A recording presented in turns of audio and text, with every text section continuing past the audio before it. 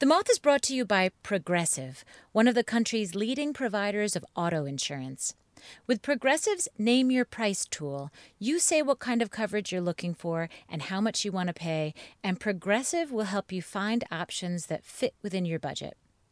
Use the Name Your Price tool and start an online quote today at Progressive.com.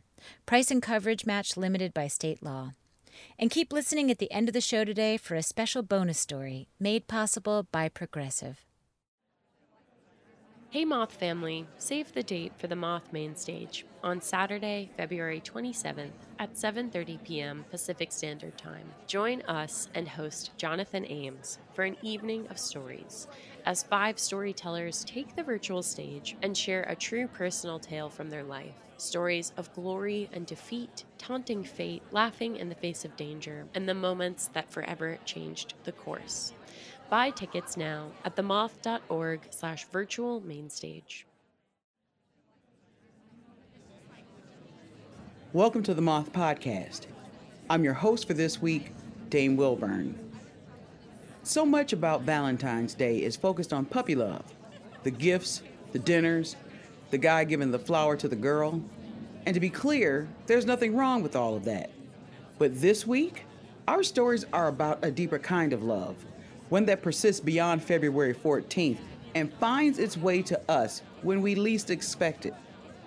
Our first storyteller is Kemp Powers. Kemp told this story at a Grand Slam in Los Angeles almost 10 years ago. The theme of the night was Point of No Return. Here's Kemp, live at the Moth.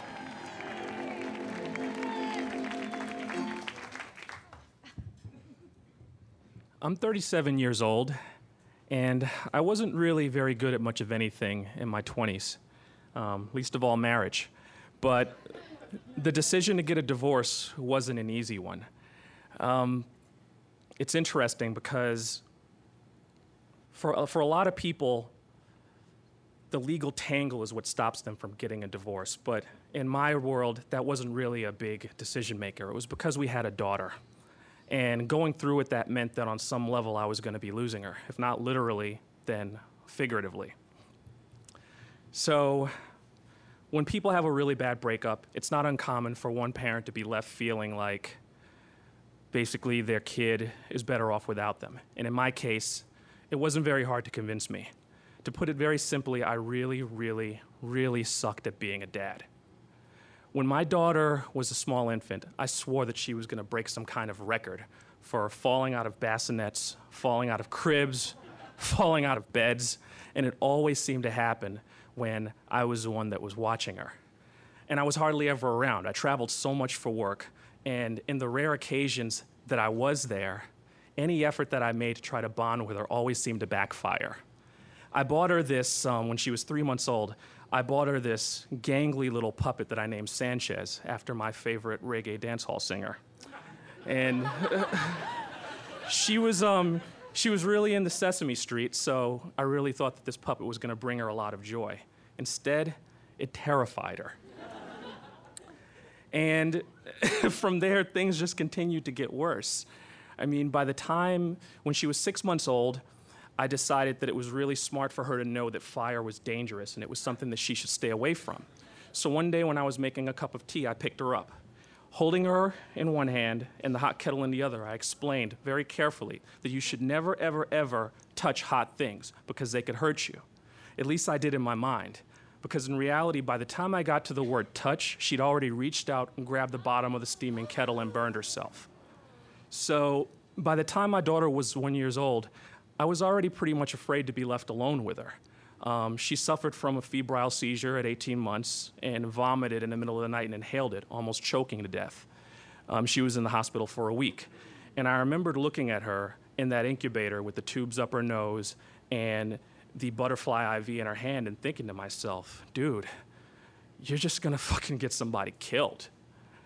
And so I didn't fight because I didn't really think I had any right to. I didn't fight the incredibly restrictive visitation rights that I had. I didn't fight when her mother asked for my approval to relocate to Phoenix.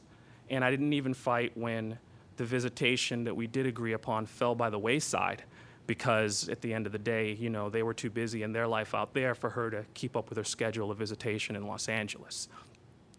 So my friends, they were really supportive, but they weren't really able to offer me any counsel. It was this really bizarre twist that we had all grown up in this world where divorce was just a fact of life. But suddenly I found myself in this adult world where every single family that I knew was nuclear. It was like we were suddenly back in the 50s, only I didn't have to drink out of a separate water fountain, and I didn't have to worry about getting lynched from having had a kid with a white lady. But every single person that I knew my age was either so happily married that it bordered on kind of sickening, or so relentlessly single that it bordered on parody. And my friends loved me, and I loved them too, but to all of them, to the friends who were married, I was basically that single guy that they could live vicariously through. And to the ones who were single, I was the divorcee with all the responsibility that proved to them that them not having any kids and not getting married had been the right decision to make. So I basically went on with my life and got used to the routine that we had. That was all I really had. The sporadic phone calls, the grudging pickups that happened at the halfway point between Los Angeles and Phoenix in an aptly named shithole of a town called Desert Center. It was a barren place filled with more scorpions and dust devils than people. And our drives out of the desert, my daughter and I hardly ever spoke, and I was pretty glad about that, because not talking meant that I never really had to explain why we were in the situation that we were in. So one day back in March, I get this telephone call early in the morning, and it's from my daughter. And I'm pretty surprised because she almost never calls me. When I answer, she's distraught. She's crying. She says, "Dad, a tsunami has just destroyed Japan, and it's heading for California. You need to get out of bed right now and get to a high point immediately." Now, initially, I just had to assure her that there was no chance that a tidal wave was going to wash away Koreatown anytime soon. But she was still too worried to be calmed down, so to assuage her fears, I had to talk to her. And we talked. We talked about her piano lessons. We talked about her upcoming 13th birthday. We talked about her now 6-year-old brother who lived with me, who she missed dearly. And we talked about me, who she missed just as much. It turned out that she still had her puppet Sanchez, which she hung on the wall next to her bed. When my daughter's 13th birthday came around, we made a pact. Going forward, we would speak every Sunday at 12 p.m., no matter where we were. And when we spoke, she would get to ask me one question. It didn't matter what the question was, I had to give her the answer. And this was something that made me a little bit nervous because I was finally going to be held accountable for something. When the first question came, it was, what was my favorite book? After that, it was, what was my favorite movie? A week later, what was my favorite song? And as the weeks turned into months, these questions revolved about the things I'd done, the places I'd been, and how I was living my life. My daughter is 13 years old and 5'10" tall. But I can still pick her up, and I can still hold her in my arms. We talk every week now, and when I hold her, every time that I see her, and when I do, I just make sure that I keep that hot kettle just a little bit out of reach. Thank you.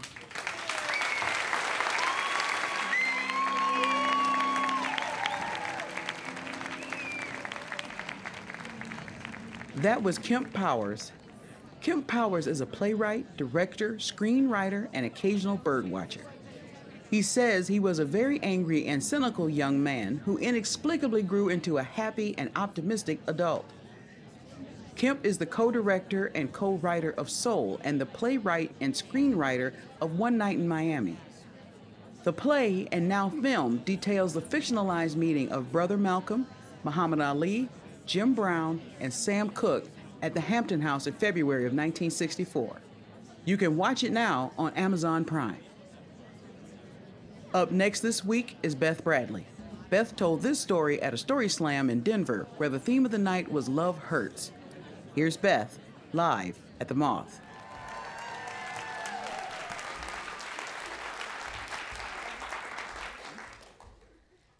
So it was a Tuesday night, and I was in the market for frozen pizza.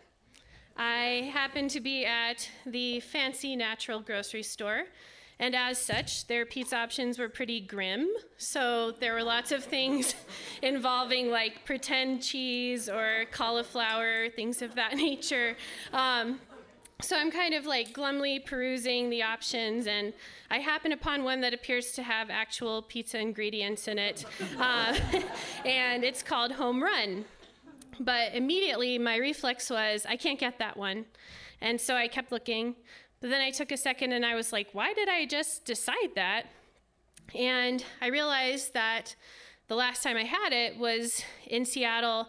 My ex-boyfriend had brought it over for dinner one night, and I remember him just being like very impressed with the quality, and also likewise with himself for having purchased it.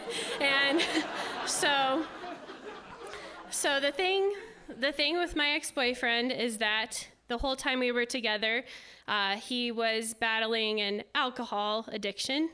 And that's why we had to break up.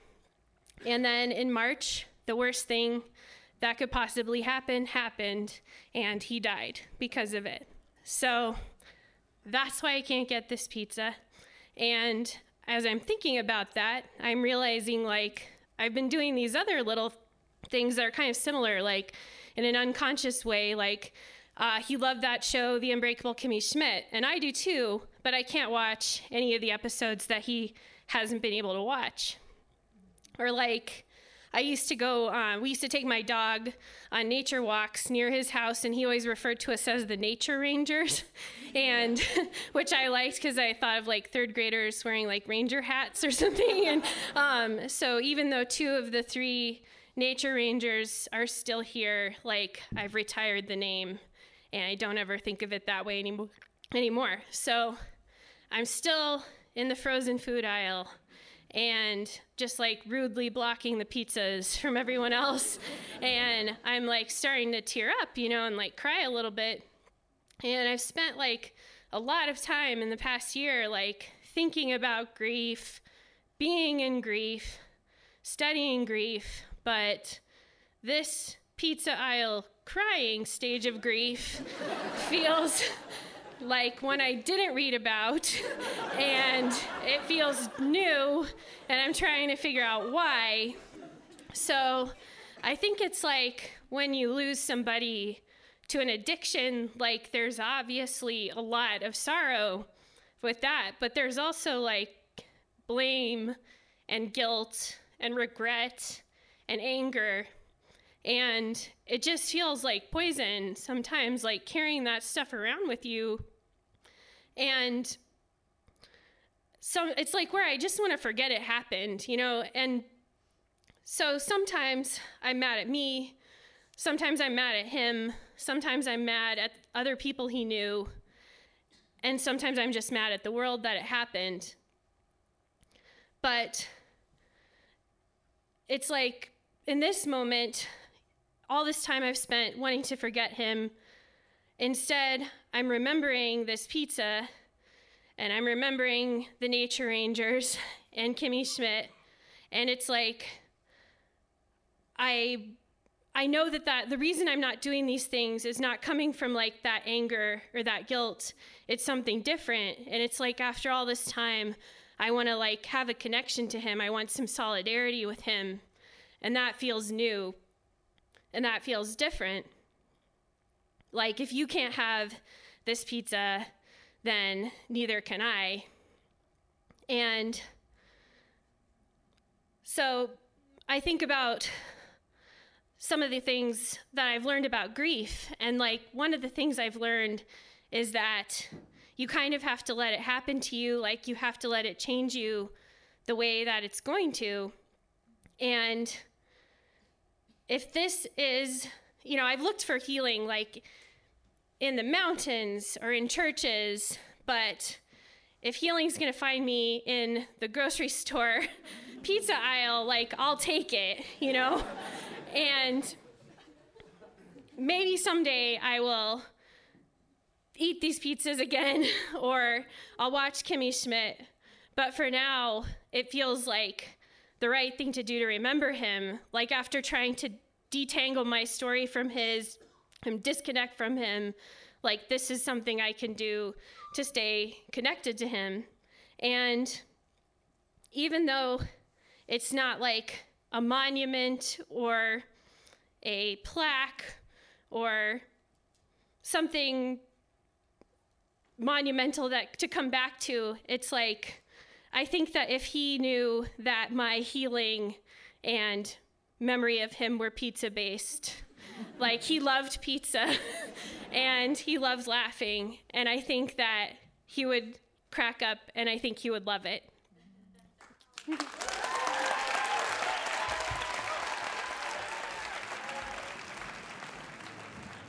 That was Beth Bradley. Beth is a marketing content director who lives in Denver. She loves dogs, hiking, and adventures of all kinds. Beth says she's been telling stories since she could talk and listening to the Moth since she was a teenager.